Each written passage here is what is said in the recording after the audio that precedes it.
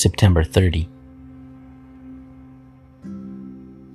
No matter what other people do or don't do, for ourselves we have to remain abstinent from gambling.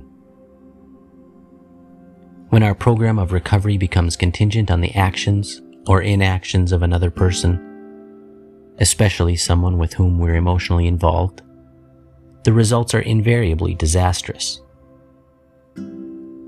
We also need to remember that intense dislike is as much an emotional involvement as newfound romantic love. In short, we have to cool any risky emotional involvements in the first few months of our recovery, trying to accept the fact that our feelings can change quickly and dramatically. Our watchword must be first things first, concentrating on our number one problem, recovery from compulsive gambling, before anything else. Am I building a firm foundation while steering clear of slippery emotional areas?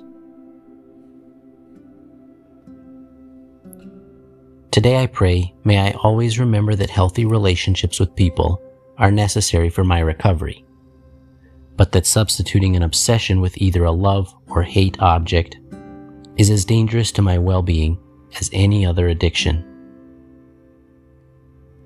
Today I will remember, a dependency is a dependency is a dependency.